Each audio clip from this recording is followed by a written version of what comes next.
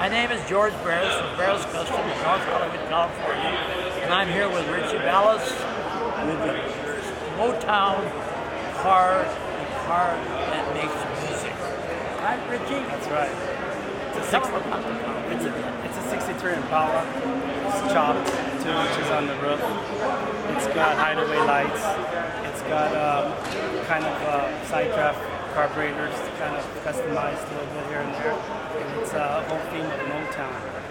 And the interior's got a mic. It's kind of like being in an office of music. So was this, whose project was it? Was it your own personal? It was my personal project. It's one of my builds for the year.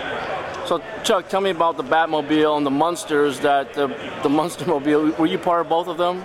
Well, I don't know which way to start. I did the Batmobile, the Munsters, the Monkees, the Beverly Hillbillies, the Knight Rider, the Dukes of Hazzard. You start naming it, and it's hard for me to tell you which car can we talk about with what filming this. So I love the Munstermobile. That thing is awesome. That was the first car.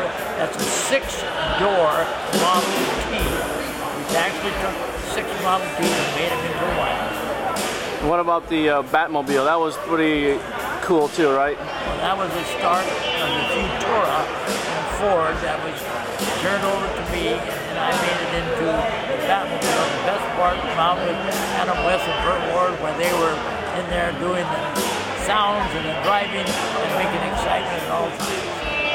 And the Beverly Hillbillies, tell me about that project. Well, that was even another project because I went to Beverly Hills and the producer said, we want a hillbilly in Beverly Hills. I had to go clear out of town and into the mountains and found a tree and I cut it off and I brought it back and I said, here's your Beverly Hillbillies made out of a tree from the mountains. And that was the thrill that made the show.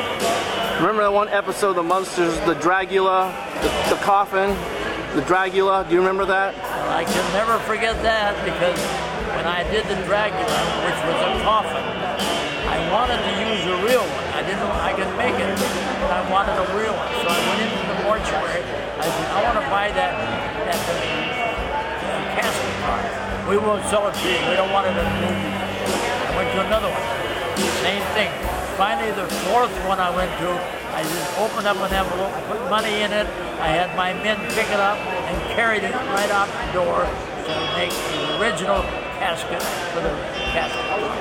So, what was your most memorable, or is there anything that stands out, or are there a lot of them projects? Well, I think the only way you can say is, eeny, meeny, miny, moe, we had more fun to make it go. Well, thanks, and thanks for this short history. And are you retired right now? What? Are you retired right now? Oh, never. You're still working? Like this, we all tie in together, we work on projects together.